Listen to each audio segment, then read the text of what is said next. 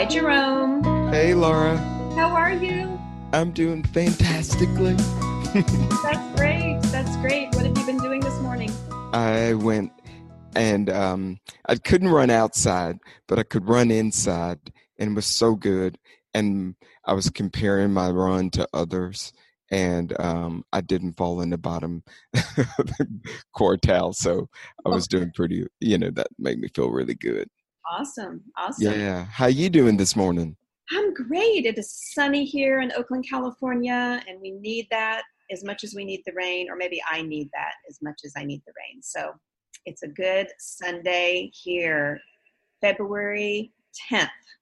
And we know what tomorrow is? Tomorrow's my birthday. It's your birthday. Happy birthday, bud. Thank you. Thank you. So today we've got another Billboard Happiness Nugget for you. I heard this one actually on a podcast, which is going to be a theme throughout our podcast, is things that I hear on other podcasts as well as books that we read. And it was on the Sherry and Nancy podcast. The writer is Sonia Riccati. I may be mispronouncing that, but she had this nugget that I loved. And as soon as I said it to Jerome, I think this was on another podcast he and I did. He latched onto this, Jerome, right? Because you love this kind of thing. So the nugget is: be a victor, not a victim. Well, I love it, and so does not other preacher, but every preacher I've ever heard loves that one. That's one that the evangelists love, Laura. Oh gosh. Okay, we'll move on. Right. You would probably say psychologists like that too. I mean, wouldn't you say that's something in your practice it's something that you have to really be careful about saying before you acknowledge the emotional truth of one feeling like a victim. Right, because that can be, for people who are coming to you who are in trouble or in times of trouble, you have to be very cautious about what they're ready to hear, right? Yes. And when. Yes. And if you respect them enough and love them, whether it's your patient or your friend or your kid, you still impart the truth. Right. Yeah. Which I hope we make the point today that emotional truth and fact are different things. And that's one way you get out of that victimhood sometimes. Oh, interesting. Well, I want to come back to that because I think that's an interesting thought that I'd like to hear you talk more about. But something about the language of this, be a victor, not a victim. The idea of it is great. I was worried that for a kid, it might not make much sense. It's a little, victor is not a word we use in our world that much. And I just thought it was a little tough maybe for a kid. So I was reading something. I came across this article by Steph Curry called The Underrated. And my daughter is a huge Warriors fan and a huge Steph Curry fan. You can't be a Warriors fan without being a Steph Curry fan. I love Steph Curry too. If you've ever seen Steph and his wife do their little videos, these little things that they put on Twitter or Instagram, they're about as cute as you can imagine. And Steph Curry is a phenomenal basketball player, of course. But he was little. Is he a black guy? Shut up. But he's short for the NBA, and he's been short all his life, even though his father was a really excellent basketball player too. Anyway, this article is called Underrated, and he told a story about going to a basketball camp when he was little, and basically the people saying, "You're never going anywhere." The coaches, and he was just dismissed out of hand. And so he tells the story, and he said, I wish I could quote it directly because it was as close to perfect advice as I've ever been given. But he said, here's what I think she said. She said, Steph, I'm only going to tell you this one time. after that, this basketball dream, it's going to be what it's going to be. But here's what I'll say. No one gets to write your story but you. Not some scouts, not some tournament, not these other kids who might do this better or that better, and not ever your last name. None of those people and none of those things gets to be the author of your story, just you. So think real hard about it. Take your time, and then you go and write what you want to write. But just know that this story, it's yours. That is so good. Isn't That is that so good? good. And well, I'll tell you why I thought it was an interesting kid-friendly take on the victor, not a victim. Because I feel like it's an empowering idea. Like you get to write your story. That's the same to me. That's the same thing as like you being the victor of your life versus the victim. But I felt like it was a positive twist on that. And again, something I wish I, as a kid, had thought more of, instead of like thinking adults had all the right answers, and my father or my teacher or whatever, that they were going to tell me what to do and I was going to do it and it was going to turn out all right. Like this idea that you're in charge of your own life and you get to live it how you want to live it, and you get to make the choices, good or bad, that will put you where you want to be. Yes. What do you think, Jerome? No, I love it too. Like, be the author of your own story. And if you are raising, as we talked about last time we spoke, a curious kid, that is just you as a parent are there to provide the context or the paper or the canvas, and you allow your kid to write that story on that canvas. And so they're not performing for you so that they can secure an attachment to you. They're performing for themselves. Right. Yeah, that's a really interesting way to think about it too. Like, because sometimes I think life does feel like a performance, even for me. Like I feel like I'm performing for clients, or I'm performing for this podcast. Like Right. It's hard not to take into account the external gaze of other people. And it's so important for children to, to survive. You've got to be attached to the people that feed you. And so we learn to do things to appeal to the source of nourishment. And we learn early on to perform and to suppress our authentic selves. Right. But the earlier you can think about being the one who is determining your path and I just think that's so powerful. Like, again, I still feel like that's advice I could use today. Like I still have a hard time remembering that today. That's ridiculous, right? Well, it's ridiculous in one hand, and then on the other hand, it's automatic. We're trying to do what it takes to be included in the such. And so, if you allow your kid to be their path is they want to be the goth kid at the preppiest private school ever, they're going to get maybe picked on. And so, it's kind of hard to watch that, as you let, kids define their own path and the such. So it makes sense to back down the goth stuff if you're not being included.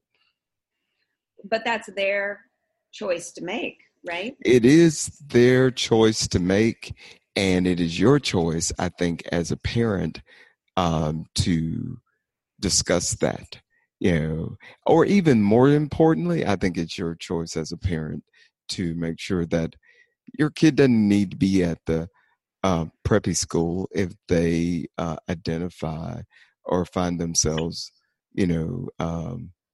feeling like goth is the order of their belonging. So you're saying like, okay, this is obviously my child's path, what they want to do. Let's look for another school that fits his or her personality more. Yes, because if your kid's getting neglected, peer neglect and peer rejection are, that sets the stage for depression and low self-worth and low self-esteem. And if you move to another school and you're not being neglected by your peers or rejected by them, then you are in a better place. Well, I have to say, you and I have had similar conversations about this topic of kids doing choosing out of the ordinary ways of being. And Right. I've heard you also say, like, they need to get along. Like, they need to like get with the program. And, like, Yes. if you're in a preppy school, if you want to feel left out, it ain't going to work. You need to like fit in. Right. Well, or understand the consequences, Hence, I was wearing that Reagan Bush T-shirt when I was at Ole Miss my freshman year. Forgive us, for we know not what we do. I know. You just got to get along. I wanted to fit in. No, but I think it's worse. Like it's. The other day I was talking to a woman who went to a new school, and she felt bullied, she felt rejected and the such, and she had carried that with her throughout life. Even 25 years later, she was still feeling, her body remembered that experience, and so she is slow to warm up and slow to feel like she is part of the circle and the such. And we looked at it differently, and because her parents didn't obviously have a conversation with her about it, but I said, like, what was right about them rejecting you? Well, she was a privileged girl. She was a pretty girl who happened to be shy, who happened to use the word whatever, which at her new school is basically saying F off. And that shyness, made them feel like she was rejecting them. And so she thought, and has gone through life as the innocent victim being her story. That's how she felt.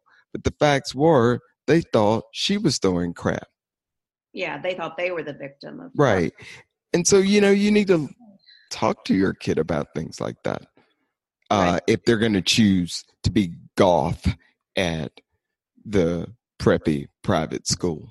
Right. Okay. Well, there's one thing there's many things I love about you, Jerome, but one of them is how you will change your mind. You will change your view. You will learn. You do it every day. You keep a journal every day, right? And you like 3 or 4, with the most important one being how many calories I ate. But yes, that's true. What you don't measure doesn't get managed, as they say. But no, seriously, you take in information and you learn from it and do things a different way or moderate your view. And so anyway, that's one of the many things I love about you. And it's something I aspire to not get stuck in my view. Well, one of the many things I love about you is that you remind me of all those many things that you love about me and fuel my narcissism and make me this great grown-up kid. It's just awesome, Laura. You're parenting me so well. Oh, well, thank you. We'll stop the Mutual Admiration Society here. Well, I think this is great. I want to recap what we think our Billboard Happiness Nugget is. So so we always know what we're leaving everybody with. So the original one that inspired this was be a victor, not a victim. But the one that I think works better for kids is you are the author of your own story. Only you get to write your story. Now that's more than 7 words. Only you get to write your own story. It's 8. Okay. See, I like you pick. Write your own story, comma, boo. Write your own story, boo. That's just like, that's what Seth's moms would have said, or whatever that boy's name is. Steph, yeah. But Laura, if you recall, you asked me, what's the best thing that you would do in raising a kid before your kid was like even, was verbal? Mm-hmm. And I said sports. So not only did that boy get to hear this advice from his mom, that look, the game is going to go on whether you join it or not. You just soon need to join this game, and decide how you're going to play it. He also got to rehearse it. You get knocked down, you get your tail kicked, and you still have a bigger vision than this being the last game. It's like, well, next season we're going to state. And so I love that, your daughter loves sports so much, because not only, it's helping her develop or cultivate resilience. There's no being a victim in sports. You got another game to play. Yeah, that's great. You're right. And I took that advice to heart for sure. And it has been a huge thing for our family, is for her to be so sporty. Where we grew up, our high school, can you imagine me being on the basketball team at our high school? Like, sports were serious where we went to school. Oh my gosh. Yes. Yeah. So, well, sports were serious, but also being a cheerleader, that was serious too. And you just couldn't decide that you wanted to be one. When you were, that was a big deal too. That was competitive as well. Yeah, yes, it was competitive. And I think though, I feel like I missed out on the sports thing. And it wasn't just our school. It was just the South in general back then. Yes. There wasn't soccer. There wasn't things that we did growing up, at least not that I knew of, where girls were on sports teams. There was little league boys and pee-wee football or whatever, but there weren't options for girls. And You're right. It was not as common as it is today. Back then, it was like beauty pageant, cheerleading, but anything that is done before an audience where you can actually get booed, is a good thing. Okay. And you mean that a different kind of boo? Yeah. Your story, well, it's just like you're saying, this is what I want in front of everybody, and I want to win, and they can love you or like you, and you can, say, I don't care, I want it anyway, and keep trying.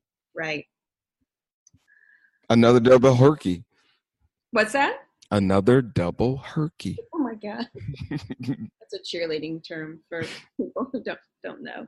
I will say before we go, I had hoped to do a little wrap up of like what we did last time, which was being curious is better than being smart, to see if I had any stories of how that came into my life with my daughter. But I don't have any yet. Well, I don't have a kid to say that I tried it on, but man, have I had fun. I've had so much fun. That's been a conversation starter with every mom with a 3-year-old that I've seen. And whether it's the coffee shop at a grocery store, it's just like, and they're like, oh, wow. Everybody's intrigued by that. And of course, after they think about it, I think that curious is definitely the way. And when I was getting a beet latte yesterday, it's my new getting my white girl card stamped. uh, I was talking to this woman. She had a 3-year-old that insisted on being 5 every time you show me with this, anyway, she was like, well, also when you're opt to be curious versus smart, it sort of takes out a lot of that uh, anxiety Mm. because there's so much anxiety with trying to be smart or be the smartest. And I was like, wow, very good point. Yeah, that is a good one. Well, Yes. speaking of curious, how are your curious crackers going? My curious crackers are changing my life. I think it must be the healthiest thing that I've ever done for myself. I don't know what's going on, but yeah, they are great and everybody loves them and no one can get but I back down the salt in them. Yeah, I'm trying to make them just a smidge healthier. I would. Thank you for asking. I'm gonna be the what is it? The famous Amos of crackers. Well, keep us posted on that on I the shall. curiouscrackers.com. Which have you bought? Oh shoot, have you bought the URL? You should go buy it. What's that? Shut up. .com. Go buy Oh, it before we. oh, okay. Well, we'll have to talk about that later because I've never bought one of those.